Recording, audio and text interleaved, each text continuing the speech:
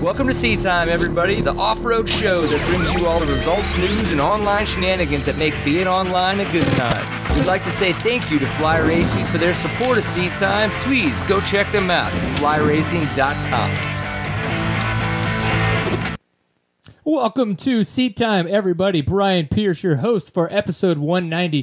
Thank you very much for those of you that are tuning in. We appreciate it. It is December. We are starting to wrap things up for the year. We're probably going to have one or two more shows, and it's going to be a good time. But it's coming to the end of the year. We're going to make sure that we keep doing this because there is still off-road stuff to talk about. And if not, there's beer to be drank, and there's people to call in that haven't been on the show in an extremely long time, and we will unveil that guest in just a fine moment. But of course, Seat Time, the online show for the off-road enthusiasts, is brought to you by the fine folks at Fly Racing, Kinda Tire, and Stillwell Performance. For those of you who don't know, Fly Racing can be flyracing.com is the website. What's great about that is you can go get that at your local dealer or go get that on their website. Obviously, it's best to support your local dealer. That is the best way to keep the industry rolling. You can buy online, but hey, do what you got to do, make it happen, especially if you get some hookups, That's fine too, I guess. And then, of course, Kinda Tire USA, so kindatire.com. Best way to get Kinda Tires is through your local dealer or a distributor that you do go through online. But what's neat is they're very off-road centric. Now, they've been doing a lot of work to help build up the brand and build up kind of to get away from the stigma of being, a cheaper tire, an entry-level tire, if you will. And they've put in a lot of effort, a lot of testing, a lot of money to make really amazing off-road hybrid tires that are great, not just for racing enduros, not just for racing cross-country, but for kind of going out in the nastier, slicker type of terrain like we're starting to see in a little bit more hard enduros and some of those extreme enduros, like the Ozark 100 miler that was just this past weekend. So go check out Kinda Tire at kindatire.com. And then Stillwell Performance at stillwellperformance.com. If you guys haven't checked them out yet, off-road suspension, off-road suspension, off-road suspension. So I can only imagine a few of you guys out there are like, oh, my hands are always hurting, or oh my gosh, I just feel like my bike's not too even, or just it's too harsh. However it is, there's probably something that you can do about that, and it's going to be in the suspension. I know that Stillwell Performance can help you do that. So head over to their website, shoot them an email, and just start a conversation with them. That's the best way to do that. And then they're going to be able to talk to you about what they think you might be able to need, and then you can kind of choose from their list of services what you think is going to fit best into your budget and with what you need. It's the way to do it. So stillwellperformance.com. Remember to keep her peeled. Ew! So, man, sorry for the 2 weeks. I hope everybody had a good holiday. I know I did. I drank some really high-content beers. If you guys like to keep up with that kind of stuff, go to Facebooks, to Instagram, all that kinds of stuff, and search for The Proper Pint. That's where Steven and I like to post all of the beers that we drank and the sort. So that's a good place to check that out. I did have some really good high-content beers. I bought some stuff that I hadn't bought ever. It just went off of recommendations from people, so it was an interesting holiday, good time with the family, all that stuff. Of course, remember, we're on the site, seattime.co. You can find us on iTunes and Stitcher now. We saw that Stitcher is updating again after many emails. And then, of course, YouTube is a great way to subscribe there. We do have a chat room, which I don't even have open right now. It's tlk.io/seattime. Let me do that right now. Hello, Seat Time chat room. Look, just Jared Bolton. No, I'm just kidding. That guy sucks. Why would we have him in there? Oh, indeed. So, now that I'm in there, that's good. Now other people can go in there too. tlk.io/seattime to the chat room. And remember, you can go to Selfie and look for the TKO raw footage and get that $1.99 if you buy it. If you share the link and then go to buy it, it's $1.59. So it saves you a little bit of money. That's good. So when I say, hey, holy crap, let's have a guest on that hasn't been on in a long time, I was referring to our best friend, Ginger Man, Jared Bolton. What is going on, Mr. Bolton? Oh, not much. Just same old, hanging out at home, having fun. Right, but home is different for you now, right? You're not in the same place you used to be back when we talked to you and your cock. No, that's what's crazy. Like, I didn't realize it's been that long since I've been on here, but I'm sitting in the same chair I usually sit in, possibly wearing the same shirt I might would wear, but in a completely different house, in a completely different state. That is weird. Very strange. Yep, I ended up making the move to Morgantown, West Virginia to actually work for Racer Productions full time. So okay. That's been going really good and been enjoying it. What is so when you work for them full time versus I guess maybe just being at the races? What is that? What are your kind of day to days? What do you do? Little of everything. Are you a fluffer? Yeah, exactly. That's exactly what I am. Or actually, I like to say I'm kind of like a Swiss Army knife. Do a little of this, little of that.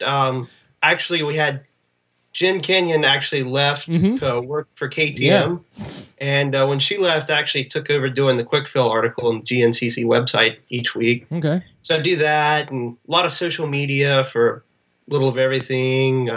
Every now and then, I go out in the garage and help those guys work on some quads or something, and sort through pictures and just a little of everything. Well, that's good, man. I'm glad. Would you say that this is a step in the direction for your career, or just life in general? Oh, this has been, while it's kind of far from home, it's been great. And I've stepped it up to actually working at the races. Before I'd just kind of show up like Thursday, like Wednesday night, Thursday morning, and just kind of cruise around and fill in arrows and everything. And then now I've kind of like stepped up even more. And actually, we'll probably get into this a little later, but there's actually a new race team that started, and Barry Hawk is actually managing that race team next year. Yeah. So that kind of leaves a void there for us as far as I was wondering about that. Yes, that is going to be fun to talk about. All right, well, we'll make sure we dive into that because I think you're going to have some stuff to say. Yeah. Yep. All right, so before we get into some of the GNCC happenings that's coming up, let's talk about some of the things that did just happen. So we had the Enduro Cross in Ontario, California, which still freaks me out that it's Ontario, California. Like, why isn't it Ontario, Canada? But still, it's not, and it's just what it is. So the Enduro Cross wrapped up there, and Cody Webb came away with the championship. Now, Jared, what were your thoughts? I mean, was there any kind of doubt, like, oh my gosh, he's gonna that he could throw it away, or did you pretty much think it was that he had it in the bag? Honestly, I haven't followed the Enduro Cross series too closely this year, so I wasn't like real sure how close everything was coming down to the end. But knowing what I know, I kind of figured that he would probably end up coming away with the win. Yeah. But, it's Enduro Cross. You never know what could happen. He could have, just as easy as anybody, could have screwed up. So I think it was really good, though. Everything I saw, the highlight clips and social media stuff, it looked like a good race. Yeah, and what's interesting, too, is as reading through different highlights, and that's one of the things that kind of sucks about not being able to watch everything happen live. And I get it. It's expensive to do. It's probably like, do they get more viewers on TV, even though they're latent viewers to the program, all that kinds of stuff? Who knows? Like, they obviously know that, where they're making their money and where they're putting it. But not being able to watch it live, we didn't know unless you read like the press release after the fact that the third heat, which Cody Webb was actually in with Taylor Robert, they actually rode an extra lap. And it's funny, like, so they're reading through it. Cody Webb, on what would have been the last lap, if the lapping was correct, would have had the win in the heat lap. But on the extra lap, last lap, Taylor Robert got around him, so they didn't realize it until a little bit later and had to correct everything. So going into the main, going into the hot laps, it was actually Cody Webb and Colton Haker were still 10 points apart because Colton Haker won his heat as well. So, I mean, how often do you think that happens where it's like, we'll just, whatever, just go an extra lap? That's happened before. It's not the first time that's happened. So. Yeah, I can only imagine. I mean, because, like, seriously, like, do you really think that, I mean, is it really just the guy with the flag that it's just kind of like, okay, somebody's counting and then they tell him when to throw it? Or is he, like, diligently, like, paying attention to every 10 laps kind of a thing? Well, that's, since I've moved up here, I've been doing a lot more with, like, our local motocross races. And the local motocross races, we don't use transponders or anything. So our actual flag guy, he stands there and he has to kind of keep track lap by lap by lap. And granted, I know they use transponders, but still, that flag guy, he's ultimately going to be keeping track. So somewhere in there, somebody probably just missed a lap, or, I mean, it's one of those things that happens. Yep. I blame no one except myself because I wasn't there. Good call. I know, right? For sure. So But what's interesting, so even though it's a recent happening, it's easy to just kind of bleed into the Endurocross schedule for next year. So have you had a chance to see this? It got released just recently. I don't know if it was today or early or later yesterday, but they're only in the back half of the year for 2016. It's like it starts the weekend after the Tennessee Knockout, which is, I believe, the 27th of August in Atlanta, which used to be close to you, but not anymore. And then it goes into a lot of back-to-back weekends all the way into the end of the year. That's pretty nuts. I mean, I get it, but dang. Yeah, it's a lot different than what it's been. And actually, one thing I noticed was, this past year they had Daytona, and I didn't make it over the race, but quite a few guys that were at the GNCC actually went and watched, and they kind of said there wasn't as big a crowd as they thought there would be. So I don't know if that kind of hurt them. And I know they went to Atlanta a couple years ago.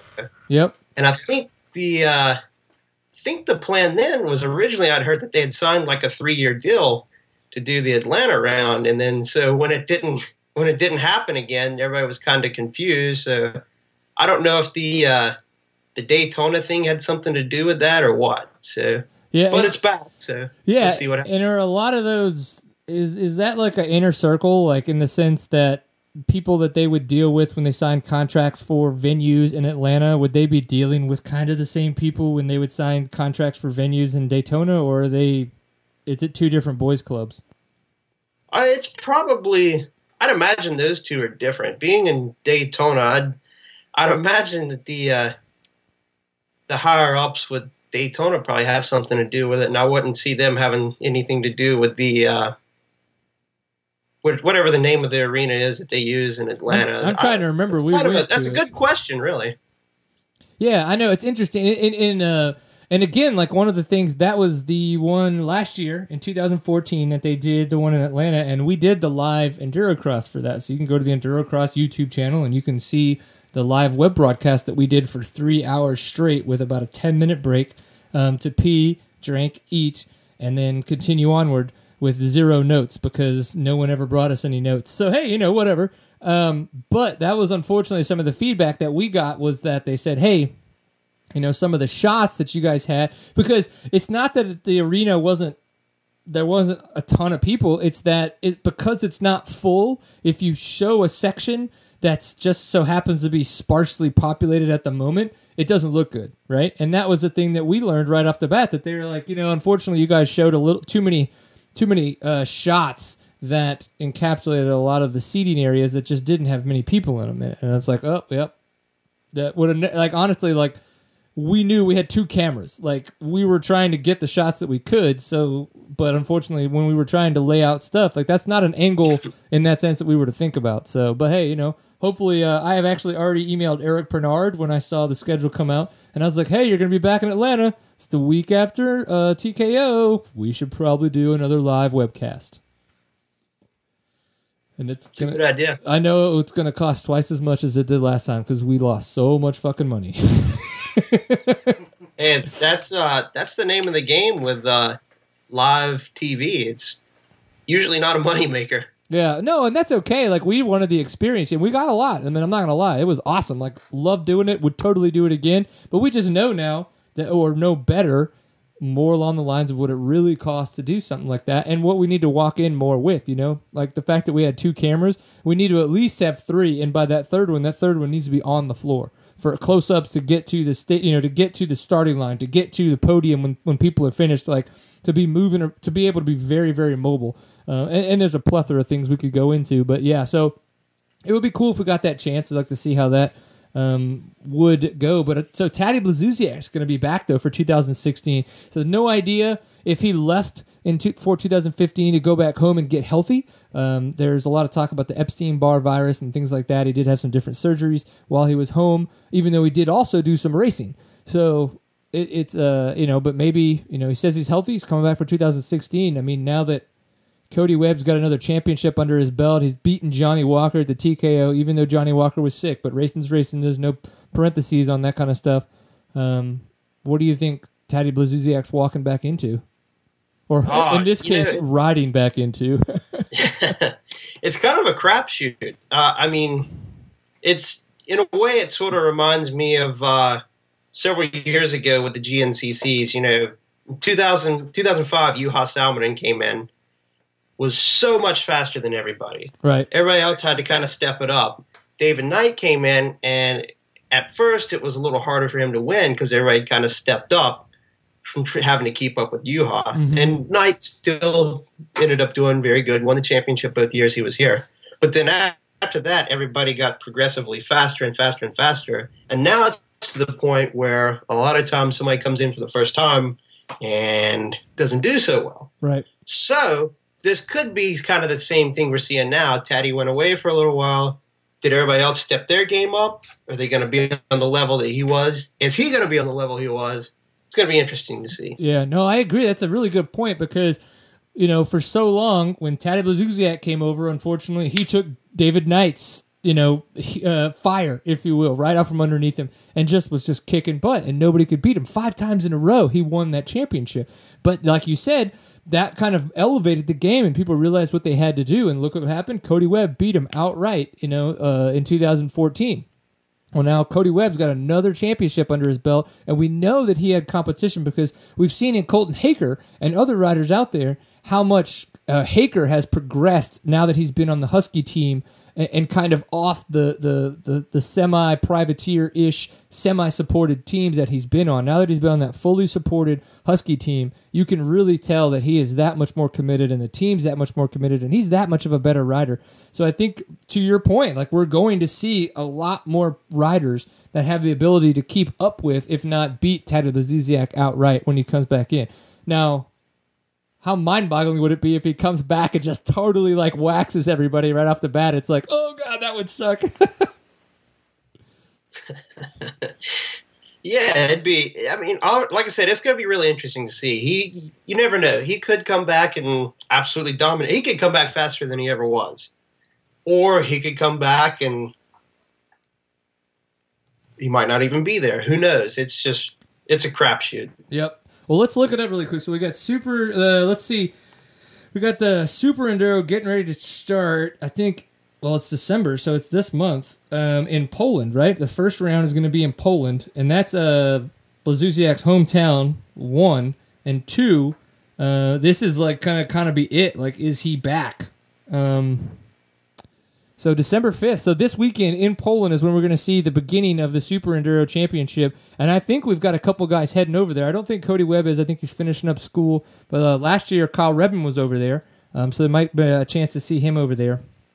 I think a couple guys are. So that'll be cool. But we'll get to see right off the bat how is Tadej Blazuzyak doing after this weekend and how he's going to do as we go into 2016 Endurocross, which they've got a lot of time to kind of figure that out. While we finish this up, Steven, let's play around with the idea of trying to call in Jordan Ashburn audio only. I don't even know if that's a thing. And we'll just see what happens. If obviously, Jared, if we lose you, we're going to call you right back and see how this goes.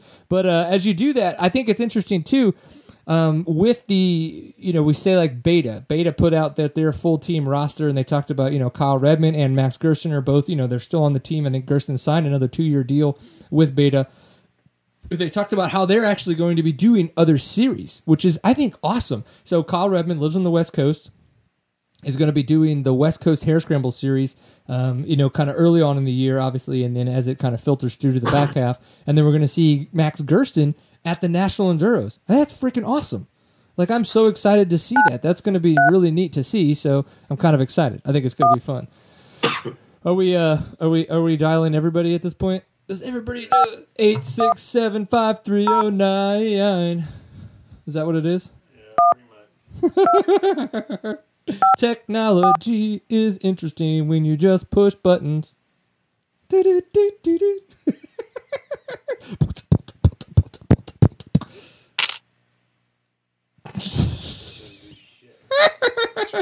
It's almost funnier just watching Steven fight his way through this kind of stuff. Well, so I wonder what some of the other teams are going to do. We know Taylor Robert is going to be going to the World Enduro and riding over there. Cody Webb's moving over to the KTM team. We're actually going to have him on in a couple of weeks. Before we wrap up the year. So I wonder what Mike Brown's going to be doing. It seems like Mike Brown's going to stay on Husky, but I haven't heard anything. Maybe it's going to be different. I'm not too sure. I mean, there's just so many guys that it's like, what are they going to do with the Duracross being back half of the year only? I mean, they have options, but at the same time, like their money-making abilities are just truncated into such a small portion of the year. I don't know if that's good, bad, or indifferent to a lot of these guys, or they like it better when it's more spread out so they can gain a little here, gain a little here, gain a little here, especially for the guys that aren't salaried. So, I don't know. Yeah, and I think Brownie should be staying with Husky. I think they put something out. Oh, it was all the Husky guys have been posting like Instagram videos, and Brownie's in it, so he should be part of it. Nice. Are we just? Is this just ringing for everybody? Yeah, that's right. Yeah, buddy. How do you like that action? Skype away. Let's see. We may not even get him. He's probably like, what number is this? Because it's not like the cell phone number. Oh. Hey, is this Jordan? Yes. Hey, what's up, buddy? We're just pulling the trigger, calling you into the show live. Just because, sometimes we just got to live a little dangerously. Well, I guess it's all right sometimes, ain't it? Hey, it is. I agree. Well, we got risk equals reward. There it is. And you took a lot of risk this past weekend just by going to the Ozark 100, and look at you coming away with the win, right? That's right. Bam. Well, congratulations on that, man. And apologies. This is the first time we've ever had you on the show. I didn't even have your stinking number. I was like, I went to text you, and I was like, well, I don't know. Where is this? I had to go to Jordan Bailey to get your number. I was like, this is retarded. So apologies that we have not had you on the show before. I thought I'd been on here before. Well, then how did I get in touch with you? Well, I'm sure. Jared? Who knows? I like crazy times. We'll just keep going with it. Episode 190, folks, where it gets weird. I do remember doing a live episode with you at, where was it? Montana one time? Montana, yeah, buddy. That was the Big Sky 2013. We did have some fun. Yeah, that's what it was. Oh, yeah. I know. That was fun. I like that. Being able to go to the race and talk with all the riders there on the couch. And even Mike Tosh there from Kenda, he was there, and he was like, that was cool. He's like, if we could find a way to do more of that. I was like, yeah, it called money. Because it costs money to get there, which is always an interesting scenario to figure out. So, are you back home? Are you safe? Are you dry? Have you gotten rid of all the gangrene from your fingertips? I'm glad to be back home and dry. I thought I was going to freeze to death at one point. That's what a lot of people were saying. Now, we can't, like, we haven't, like, I unfortunately have not raced the event. I was really hoping to make it this year, but of course it kind of breaks down to 25 miles in the first moto, 25 miles in the second moto, and then it's 50 miles in the first moto, 25 miles, and then 25 miles in the back half, and the back half is done at night. And it's also in that kind of knockout format, if that's correct, where you have to do so well in the first, do so well in the second to then make it to the third. Is that essentially how it kind of breaks down? Yeah, it definitely was. I went into it kind of blind. I mean, never been, so got kind of asked if I wanted to come out, and I'm like, yeah, man, yeah, I want to come out. So, no, I mean, it was pretty sweet because, I mean, there's definitely a lot of racing going on. Yeah, and I think it's interesting. We've seen this event get bigger and bigger and bigger, and it's pulled in, some really big names, and then it kind of seems to back off a little bit, and then it's pulled in some big names, and then it backs off a little bit. But the past couple of years, we've seen to kind of keep the big names coming. I think this is the 8th year that they've had the event. So, this is the first time that you've gone, but you've done the TKO before. Let's just kind of relate that apples to apples and say, how are they doing? Is this an event that, with a little, like, is the organization good? Is the team good? The club that puts this on, like, how's everything run? And is it ready for the big time? Like, what other kind of ways can they maybe step it up? I think the way they put it together is really cool because unlike the TKO, every moto counts. So, I mean, you got to be on top of it all day. I mean, the TKO, yeah, you get knocked out, but like all your results from every round don't count in the end. So, okay. I like the way that it adds up. So it's like a 3-moto format, and so you got to finish good in every moto to be eligible to win it. That's an interesting point. You're right, because at the TKO, once you're in that last heat, the final, if you will. That's it. Then it's just who wins first. It's not. There's no accumulation throughout the day. Okay, that's an interesting point, and that's a good point. I like that. Yeah, definitely. I mean, I think it's just cool. And the people around there are just. I mean, it was really wild because like all the guys at the track and stuff were just so nice and like. I mean, it's not really something you even see like at a lot of races I go to. And I thought that was just really cool. Everybody's real inviting and homey feeling, especially if they've never been out there or anything. Yeah. Yeah, I was about to say Missouri. For you, though, in Tennessee, I guess you're closer to Knoxville. I mean, how was that? That wasn't a horrible drive, was it? Yeah, I'm right between Nashville and Knoxville, so okay. It wasn't too bad of a drive. I mean, it was 7 hours or so, and we had to wait. We waited till my dad got off work there Friday, so we headed out and right. drove all night Friday. So that was a little rough, but it was good when we got out there, and just like I said, the weather didn't cooperate very well, but it is what it is. Yeah, and I think we've seen it happen at the TKO, and at the TKO you have such a different situation when it rains there because you're already in a swamp. What it feels like now, granted, it's not the bayou. You're not shaking off alligators and stuff like swimming in 8-foot deep water, but when you're in those woods, it's already moist. Like there is just so much humidity in the air. When it rains, it is ridiculously humid in there. But in this situation, you had something entirely different to deal with because of the fact that it's already freaking cold. You get all this rain, you get all this moisture added up with the slimy, slick rocks. Did you make any adjustments to the bike, or did you go, okay, I need to plan to ride different because I know now, the terrain is so different from what you would do when you would attack this in a dry scenario? Yeah, I mean, going out there, I knew it was going to be really muddy because, I mean, we looked at the weather and it's like, 100% chance of rain. And this is like, I kind of over thought about it. And then I guess I kind of under thought about it at the same time because I only took 2 sets of gear. What was I thinking? I don't know. Yeah, I don't either. But I don't know. It's totally different, I guess, because, I mean, a lot of times, I'm not racing this time of year as much, so racing in the rain this time of year is totally different than racing in the rain, like, at the TKO, and it's hot and humid, like you said. And then you go out there, and it's almost like freezing rain. It's like 37 degrees and raining.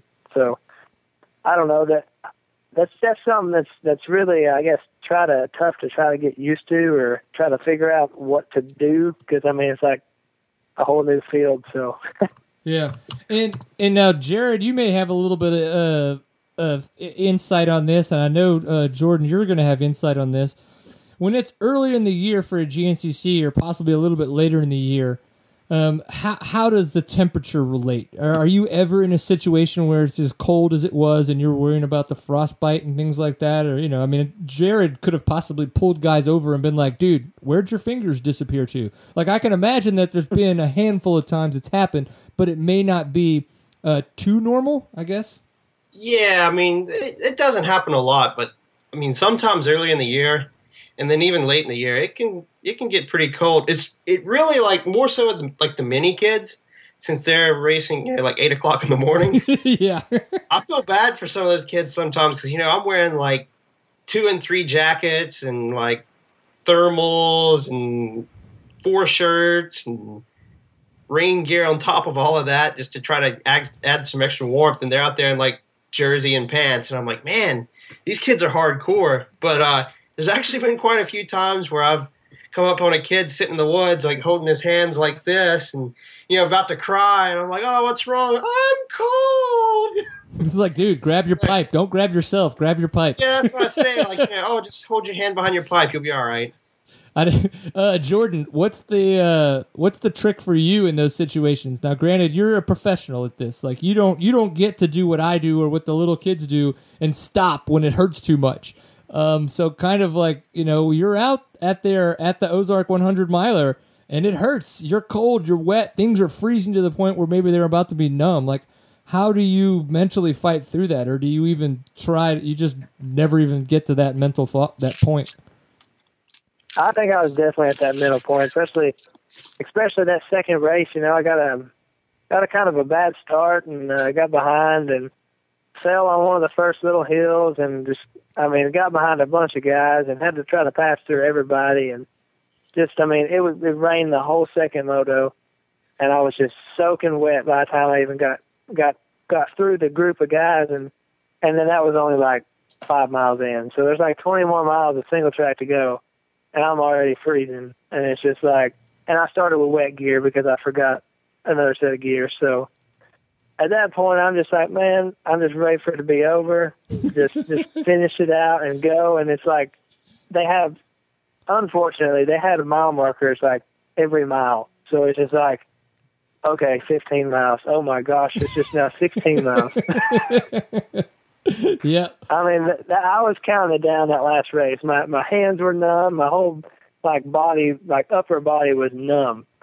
And then the final end of the lap, they had a couple little hard sections added in, and I had to turn around on this hill to go up, and then that's when it really hit me. My body was so cold, and then it got hot, and then just started kicking in, and blood started flowing, and it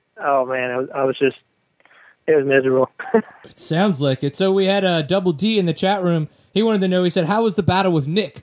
He said he thought, from reading around and seeing the pictures and stuff, that you guys were kind of close a couple times. So how was that battle? Yeah, it was good.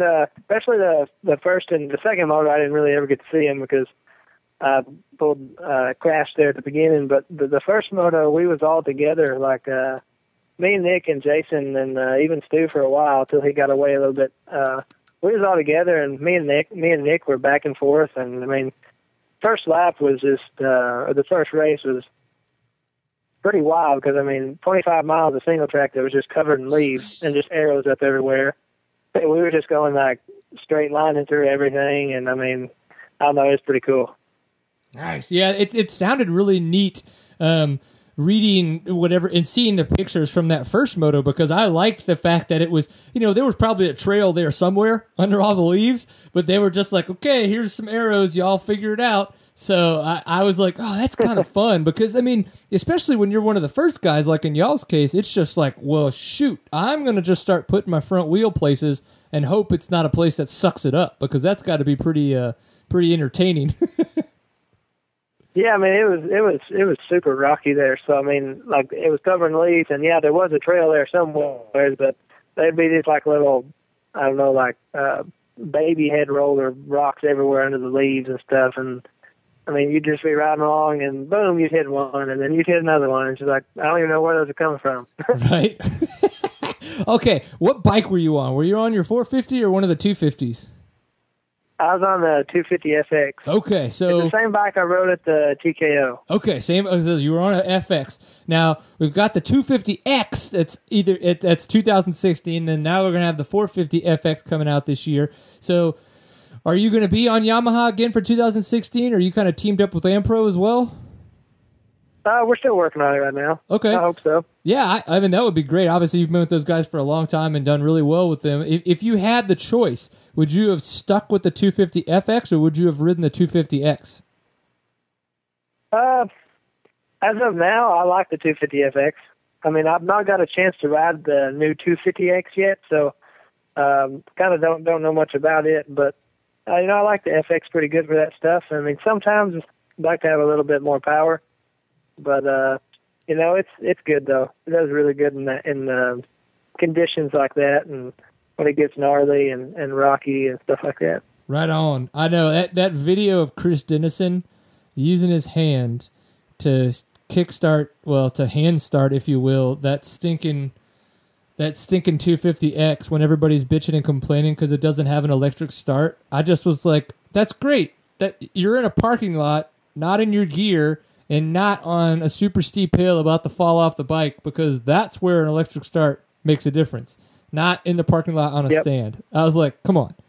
So it's that's why I bitch about not having an electric start. And I love the FX having that. It was fantastic. So yeah, it's super exciting there. Okay, so we did have a couple more questions from the chat room. Mark Cook. He wants to know did you know how close Nick was during the night race when you came through something special? I didn't. I kind of had an idea because my dad was hollering at me at out there on the track, and he told me, I don't know, after the first lap or something, I had like 15 seconds or something. I don't know. And I mean, there's just lights floating everywhere in the woods at night, and so I really didn't have no idea. But I mean, there's a couple places where I'd get away from the lights of everybody else, and you'd drop down a little holler or something, and I could see if he was close. And the first couple laps, the first lap, I could see him, and then the second lap just got a little bit bigger, and then so I kind of was just judging off of that more than anything, and hoping it was him. Yeah, you're like, okay, I'm here. Did I get the points? Oh my god! Somebody get me a blanket. I didn't see any lights right behind me, so I mean, right. that's all I was going off of.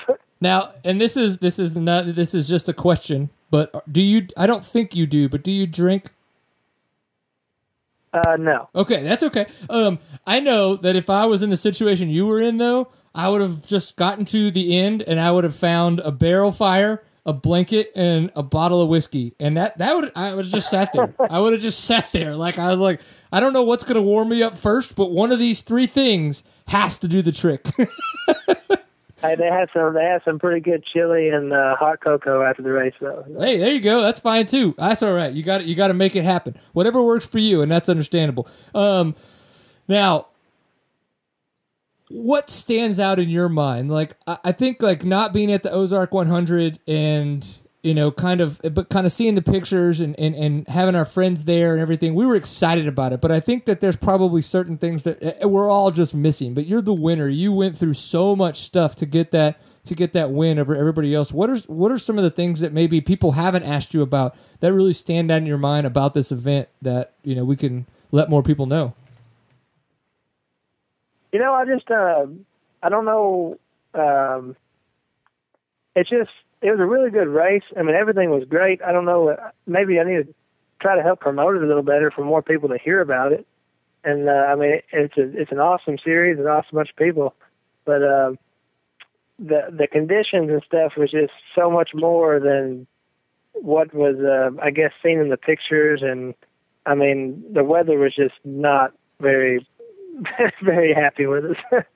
Yeah, no, the weather was winter weather. But, I mean, it's just, you never know. Like, I know that race has been semi-warm and dry before, and obviously this time it was not semi-dry and it was not semi-warm. So it was definitely interesting. Yeah, I know they told me, they did say, it's only been like this twice in the 8 years that we've had it. And I was like, oh, really? Well, I happen to come on a good one, Yeah. So they was like, yeah, it's usually not like this, we promise. Yeah, one day we'll come back and make more money. Son of a, it's so cold. Okay, so before we let you go, tell us about the whole that start at that start that you guys have at night. Like, holy crap, that's got to be so stinking intimidating. You're like, okay, I'm only got headlights and I think the turn's that direction and I'm looking for a guy waving a flag. Maybe, I don't really know. Like, how did that go down?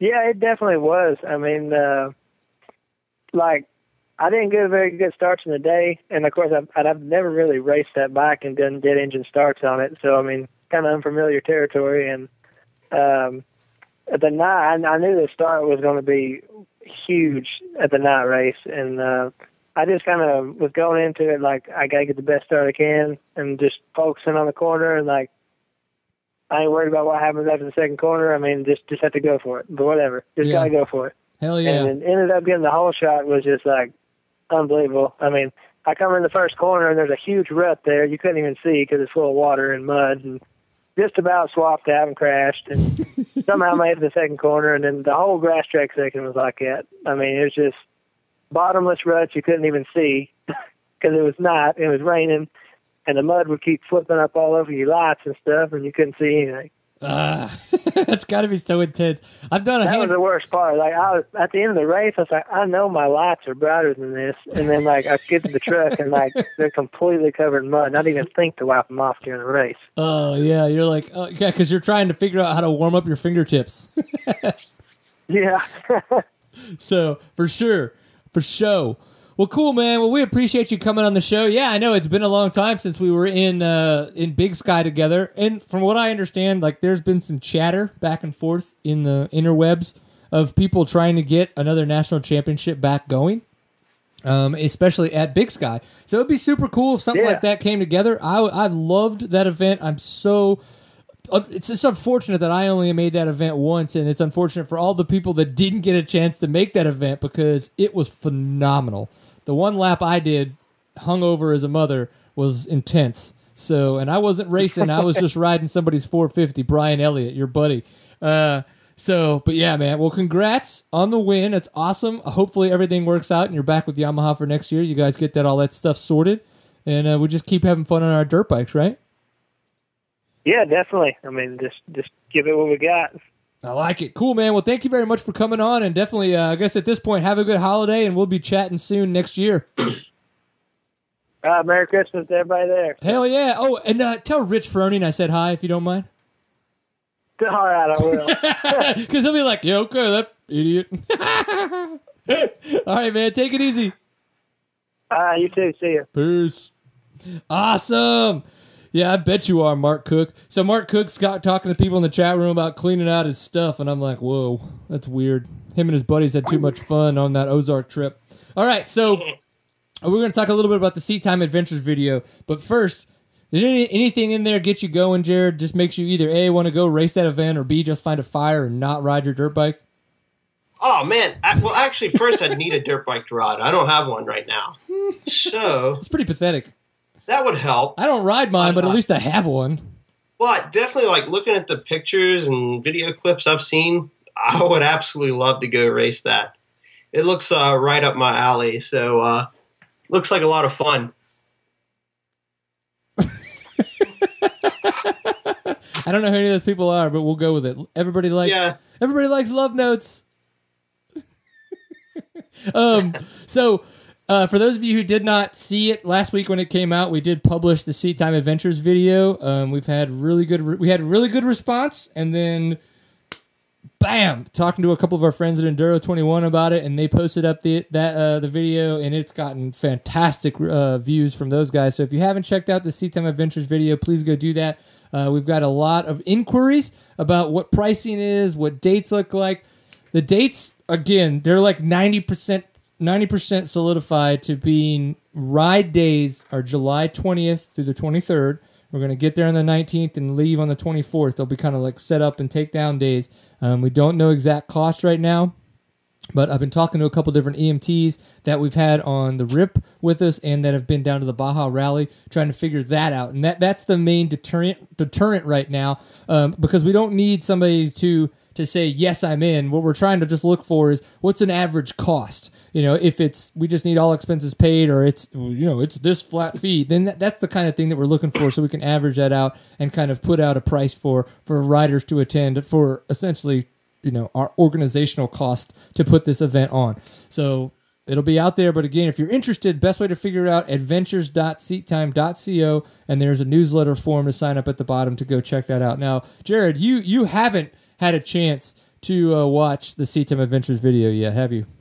I have not yet, but it is on my to-watch list because it, like what I've seen you post, it looks pretty freaking awesome. Yeah, it is. It is. We had a guy leave a comment. He goes, let me give you some advice. Don't post videos that are over 8 to 10 minutes long. And then he's like, but man, this shit looks awesome. I think I'm going to go ride with you guys. I was like, this is some interesting. It's like the whole thing. It's like, love the show, but I don't care what comes out of your mouth. Or like, I'm like, ugh. Like the most bipolar shit ever. Some real backhanded comments. That's really nice. I like that. That's what the internet's for, right? Yeah. Make me feel bad about being myself and trying to just put shit out there. Okay, so let's get into this before we go too long. So GNCC schedule is released. We've got a couple new venues, 2 actually now in South Carolina. So does this mean new tracks, or does this mean new race venues to GNCC? These are both of these are 2 brand new places that GNCC has never been to before. But are they previous other kind of series race venues? I guess in the sense that, are you guys going out there and like cutting on new trail, or is trail already out there? You guys just need to like figure out how to make it work. Well, the first new one will be in Georgia, actually. Okay. Sparta, Georgia, and it's actually part of the Sork series that races in Georgia. Okay. And I actually raced an 8-hour team race there probably 5 years ago. Which actually, I don't mean to brag or anything, but did pretty good. We got third in the expert class, so did pretty good. Back in the day. Yeah, but in all honesty, that still stands out in my mind as one of the most fun local races I've ever been to. And I've never seen anywhere that the terrain was that mixed. There were places with typical Georgia red clay, and then there was some black loamy dirt. Then there was like a little bit of sand, and then there were some rocks. It was all crammed into like 8 miles. So we got a good one there. And actually, I was kind of looking at the satellite and the tax mapping and everything. And actually, they own over 1,000 acres there. So I think it should be really good. We've got plenty of room to work with. It should be a nice long loop. A lot of fun. Is that going to be one of the all three inclusive, including UTV, or is that just ATV and bikes? That is actually, since it's the second round, it is actually 50cc micro, not UTVs. Okay. And the reason being is, for the first time ever, the UTVs are actually going to Florida. And since those races are back-to-back, and the races tend to be a little rough on the UTVs, they tend to break stuff. Didn't want to give them 2 races back-to-back, so kind of gave them a break in between. Oh, well, this is a good question. I know Double D's putting this in the chat room, and Mark Cook has been to a couple GNCCs. I've done a handful. Well, let's just put it out there, Jared, because you've done a lot of this stuff. I've never been to a GNCC. How burned in are the GNCC courses? They look similar year to year. Answer. The stuff, if you're kind of basing stuff off of videos, the video footage usually is the same because we use a lot of the same TV spots over. But overall, the courses are usually a good bit different. At the very least, some places you're kind of limited on space, just like any other race. So at the very least, we turn it around with a few changes, but definitely don't run the exact same track more than once. Yeah, it's got to be tough. And you can tell very recently, I'd say in the past handful of years, you haven't seen anybody come in that hasn't done a lot of GNCCs done well. We've seen Ryan Sipes do a lot better, but it's now his second year, and in the back half of the second year where he really started to get it going. So next year is where we probably should expect to see him, fighting for the top step of that podium. So, but you can tell that there's a little bit of, knowing the terrain and knowing the area and knowing, that 40% of the track that's still the same. But that's the same everywhere. Like, we're in Texas, and it's unfortunate that we go to the same, 90% of the races are at the same damn property. They even run in the same damn way, and the same busted ass shit is in the same stupid busted ass place. Yeah, that's I'm not gonna name any names, but some races I used to go to when I was racing years and years ago, doing some local races. They kind of get in the routine of doing the same thing, or they will turn it around backwards, but it will be the exact same thing backwards, which is kind of a mind blower. But overall, with our races, we definitely, the past few years, there's definitely been a focus on making the course quality a lot better. Yeah. And I know with what little bit I'm stepping up, that's definitely going to be the focus pushing forward, is to definitely make it more about having fun and not just about piecing together a track as quick as we can. Right. So tell us about that. Barry Hawk is no longer the trail boss and will now be leading this team, or he is the trail boss leading a team? Like, how is that all breaking down?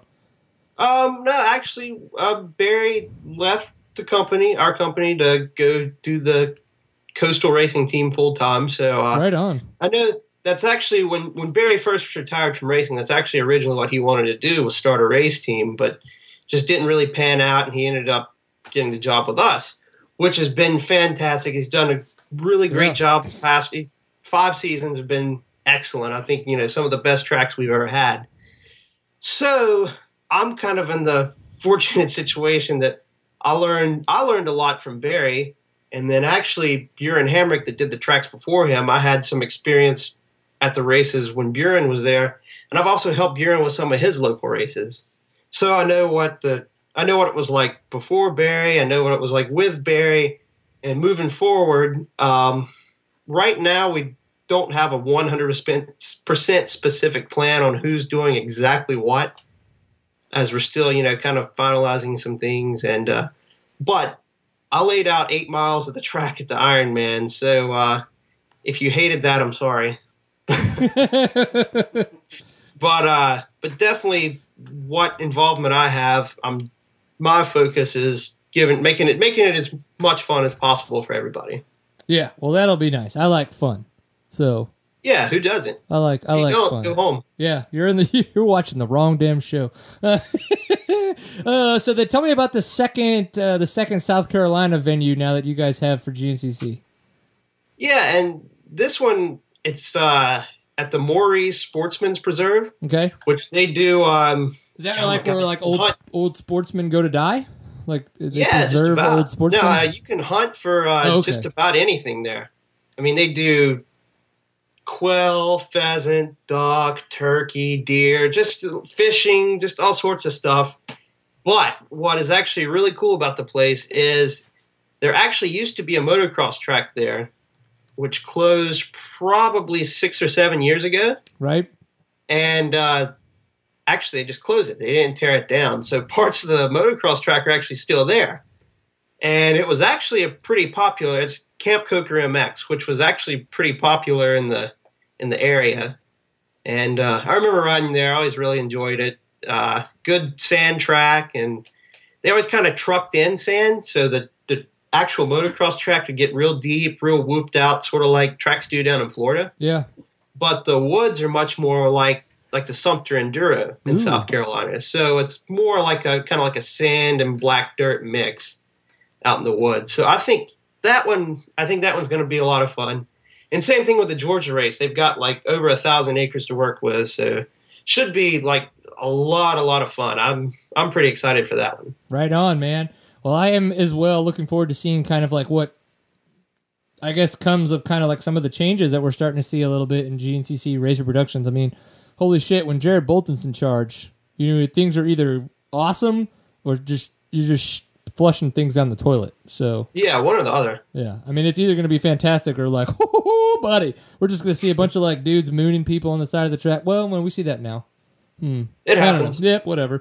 So National Enduros, they put their schedule out, even though some of the stuff is TBD, TBA. But what's better? Is it to be determined or to be announced? To be determined makes me think they're still working on it. To be announced makes me think that they kind of know what's going to happen, but they're like, I'm not going to say nothing yet because shit ain't signed. I don't know. What do you think? To be announced is what they've got. You like TBA? And, yeah. Yeah. In all honesty, I haven't heard anything specific about it, but my dad texted me a couple of days ago, and I'm going to have to pull it back up real quick to remember exactly how he worded it, but it kind of threw me for a loop. But he said, heard rumors of Wilkesboro trying to get the TBA date on the National Enduro schedule. You heard anything up in them hills? It's like, I don't know, my internet's just came back. Hold on, listen to checks.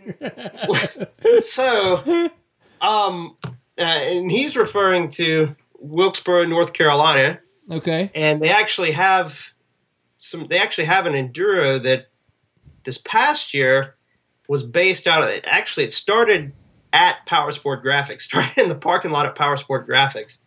And they've got some stuff at PG, they've got some stuff up the road. There's like 700 or 800 acres up the road to use. So, and I know that they had talked about that's something they wanted to do was look into doing a national. So I don't know if that's going to be it or if it's going to be in Alabama like some people have kind of guessed previously or what. I don't know. What Alabama, like Perry Mountain or? Yes, yeah, Perry Mountain. Yep. Man, I have to ask. I grew up riding there, actually. Like, I really enjoyed it. It was always technical. I got my butt kicked because I was like the worst sea rider ever at the time. But it, from what I've heard, like with all the 24-hour races and everything else going on, like that the place is fairly clapped out. Like, it's nowhere near as tight and as nasty and gnarly as it used to be. Yeah, actually, I've been there. I've never been to the Gobbler Getter. I've always wanted to do it. Never been there, but myself and Ben Weathers from PG actually went to the 24-hour race. I want to say it was 2011. And Ben actually just kind of gave me his dual sport bike, and he's real good buddies with the guys in the club. And they were like, yeah, you can go wherever you want, just, don't get in any racers' way. And I was like, oh, don't worry. I'm not trying to do that. And actually, what they rode for the 24-hour race was all like kind of wide trail that it seems like that's, and from talking to those guys, they did that on purpose because they wanted to save their tight, good single track for the enduro. Right. So, Okay. And I rode through some of the single track trying to like cut across stuff, and it's everything it's cracked out to be if you've never been. Yeah, that's the kind of shit I grew up on, and it's weird that it took me as long as it did to become a good rider, because I was in nasty, gnarly, tight shit, like my whole, growing up from 5 up until I moved to Texas. So, but hey, sometimes all of a sudden you just figure it out. So, It's the way she goes. yeah. Okay. So another interesting bit with the National Enduros is that the announcement that they've now moved the pro riders back 10 rows. So they're now going to be in the 30s.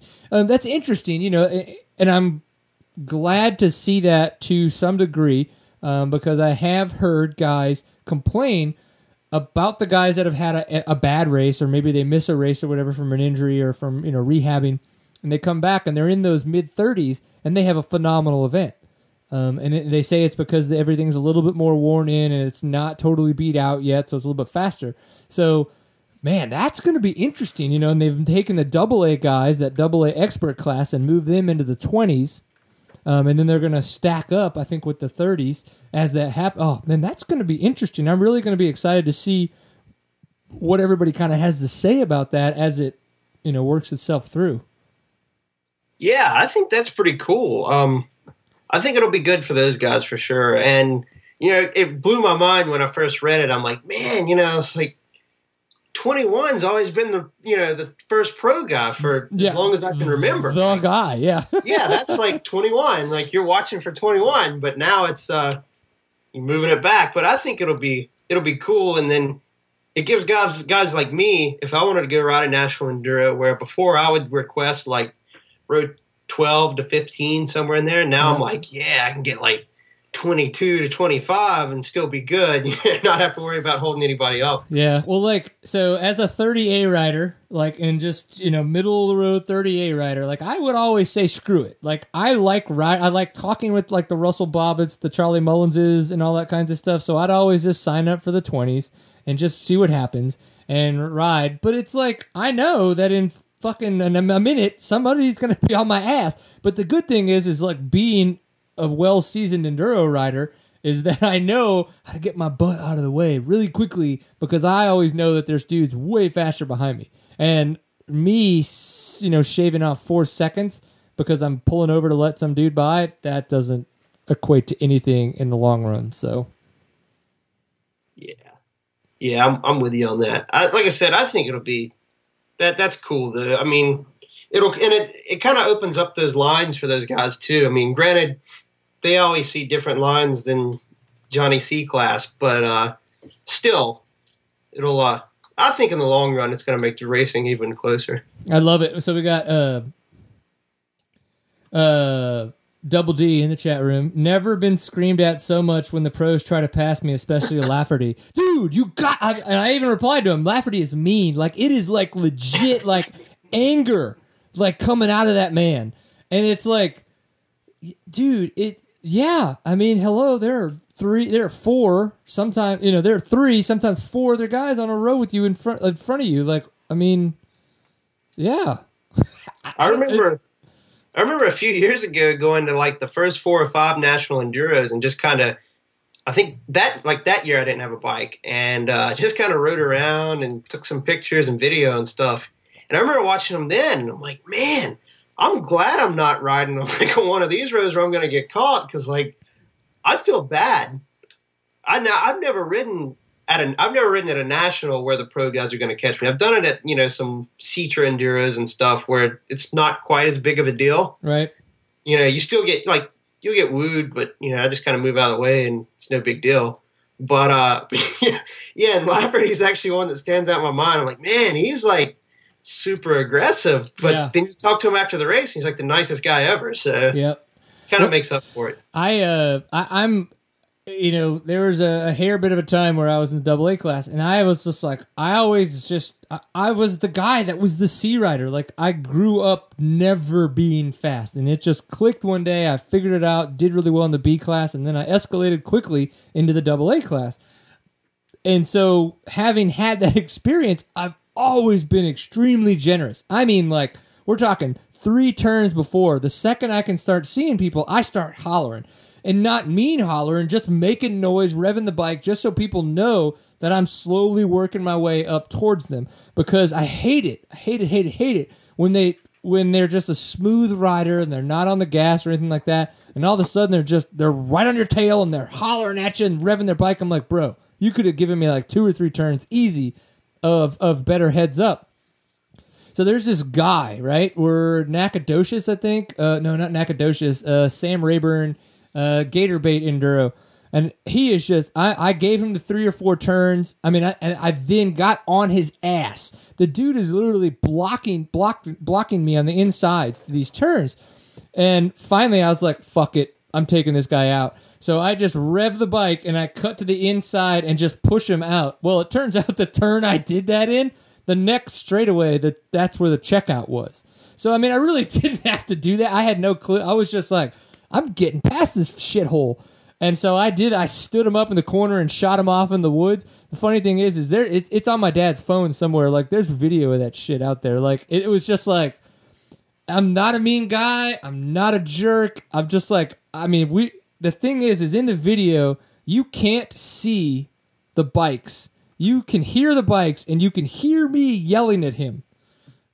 And, 10 seconds later, you can finally see the bikes, and you can see us, and I'm still yelling, and that's when I stood him up in the turn. It's like, yeah, that's a problem. Like, not just for me, but for anybody. Like, what the heck is that all about?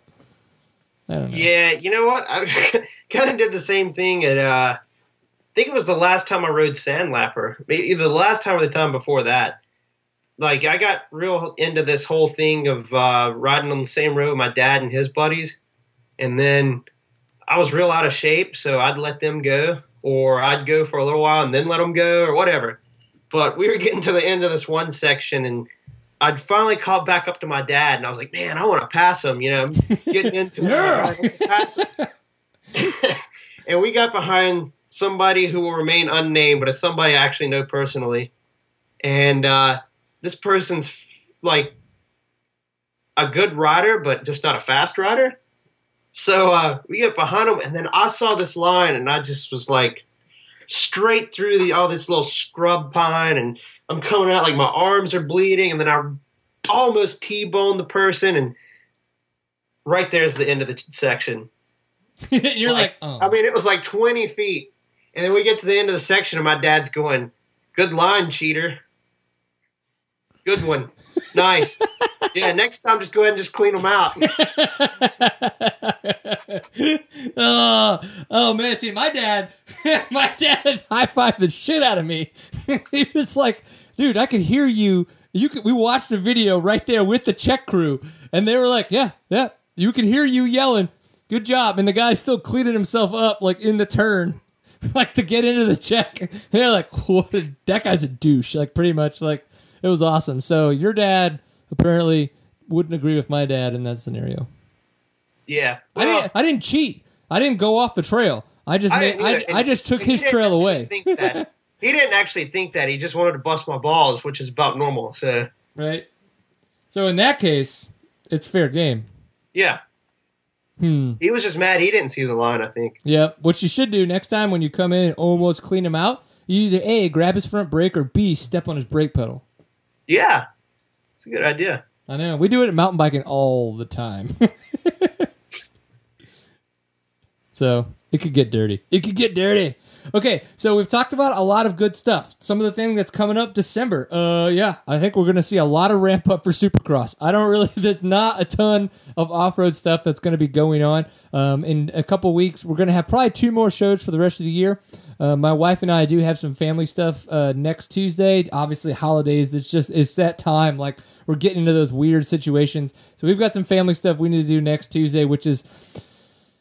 it's what it is. And then, so we'll be back in 2 weeks. And then, of course, we'll be back 2 weeks after that because we're going to do Christmas. But I think it'll be fun to do an episode right there in the middle of Christmas and New Year's. Because we can get some fun beers, get some fun people. We can do another kind of a big discussion, big round table type of deal. Might try to go find a location to do it at. I think that could be really cool. So look for that in a couple weeks. But 2 weeks, I've been talking with Cody Webb. We're gonna get Cody Webb on, talk about Endurocross.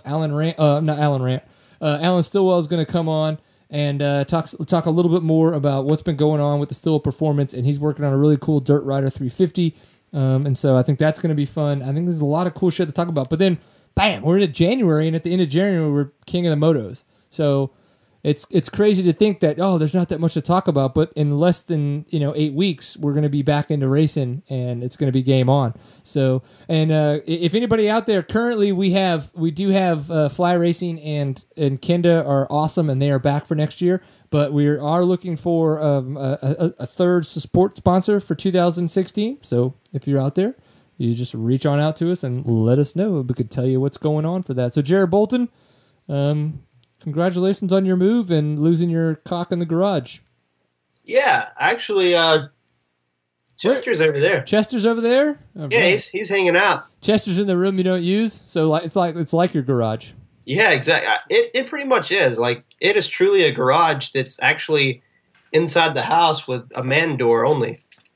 A what door? A man door. Human door. A man door? Yeah. Instead of a garage door? Yeah. Steven, how do we feel about that? I don't. It's a room. I don't know how to feel about that. Yeah. It's a room with maybe with a door. in it. With a door. Yeah. I don't know either. I feel awkward. It makes me feel not giggly. Not giggly. But hey, I'm glad to see that you're still a ginger. I'm glad to see that you're still enjoying life. Yeah, and of course, the fact that you've stepped it up at Racer Productions and told them, hey, I don't know if that's what you did, but Not at all. Not at all. That was it was more like this. Like, I just kind of showed up, and I live here now. literally, it was almost like that. So can I get more work? I need money. That's pretty much how it worked. When they saw you with your little homeless sign outside of the Racer Productions office, they were like, Jared? They're like, hey guys, what's going on? Handy's in the back for $10. Anybody? And they're like, yes, we'll take you up on that, but we could also offer you more. Yeah. Yeah. What was really funny though is actually, like, in the middle of the summer of 2014, like when I first kind of started venturing up here, one day I was at the office for something and I walked out to the garage. Oh, I had suspension for the sweep bikes. And I walked out to the garage and just started putting it on the bikes, and Jeff Russell's like, what are you doing here?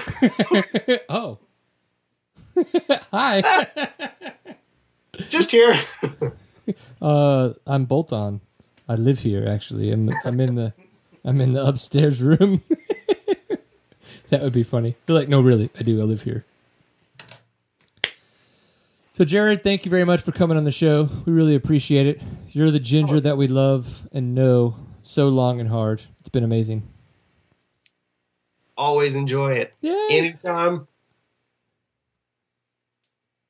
Anytime, Whatever. yeah, anytime, anywhere. Yeah, exactly. What I like is that we haven't chatted on the show in so long, but we really just do pick up right exactly where we left off in scary places. Yeah, it's kind of sketchy a little bit, but I'm okay with it. Hey, whatever. I knew it'd been a really long time when I realized, oh my God, this computer doesn't have Skype on it. Yeah, you're like, oh, how do I do seat time? Oh, I don't know. Well, cool. Well, keep having fun at Racer Productions. Keep having fun in the house you're in. Make sure Chester stays warm at night. And we will definitely be chatting with you soon, sir. Yo, yeah, sounds great to me. Hell yeah, dude. We'll have fun and enjoy the holidays. Oh, yeah, you too. Peace. Awesome. So this has been episode 190. Again, we'll have 2 more episodes for the rest of the year. It's going to be a fantastic time. We look forward to it. But hey, we thank you for tuning in to Seat Time, the online show for the off-road enthusiast. So thank you very much to Fly Racing at flyracing.com for their support of Seat Time. Of course, you can learn more about them from your local dealer. Go pick up some fly racing stuff. We're going to be doing some cool stuff in 2016, and one of the things I do say, go check out some of their cold weather riding gear because we're going to be using it coming up in 2016.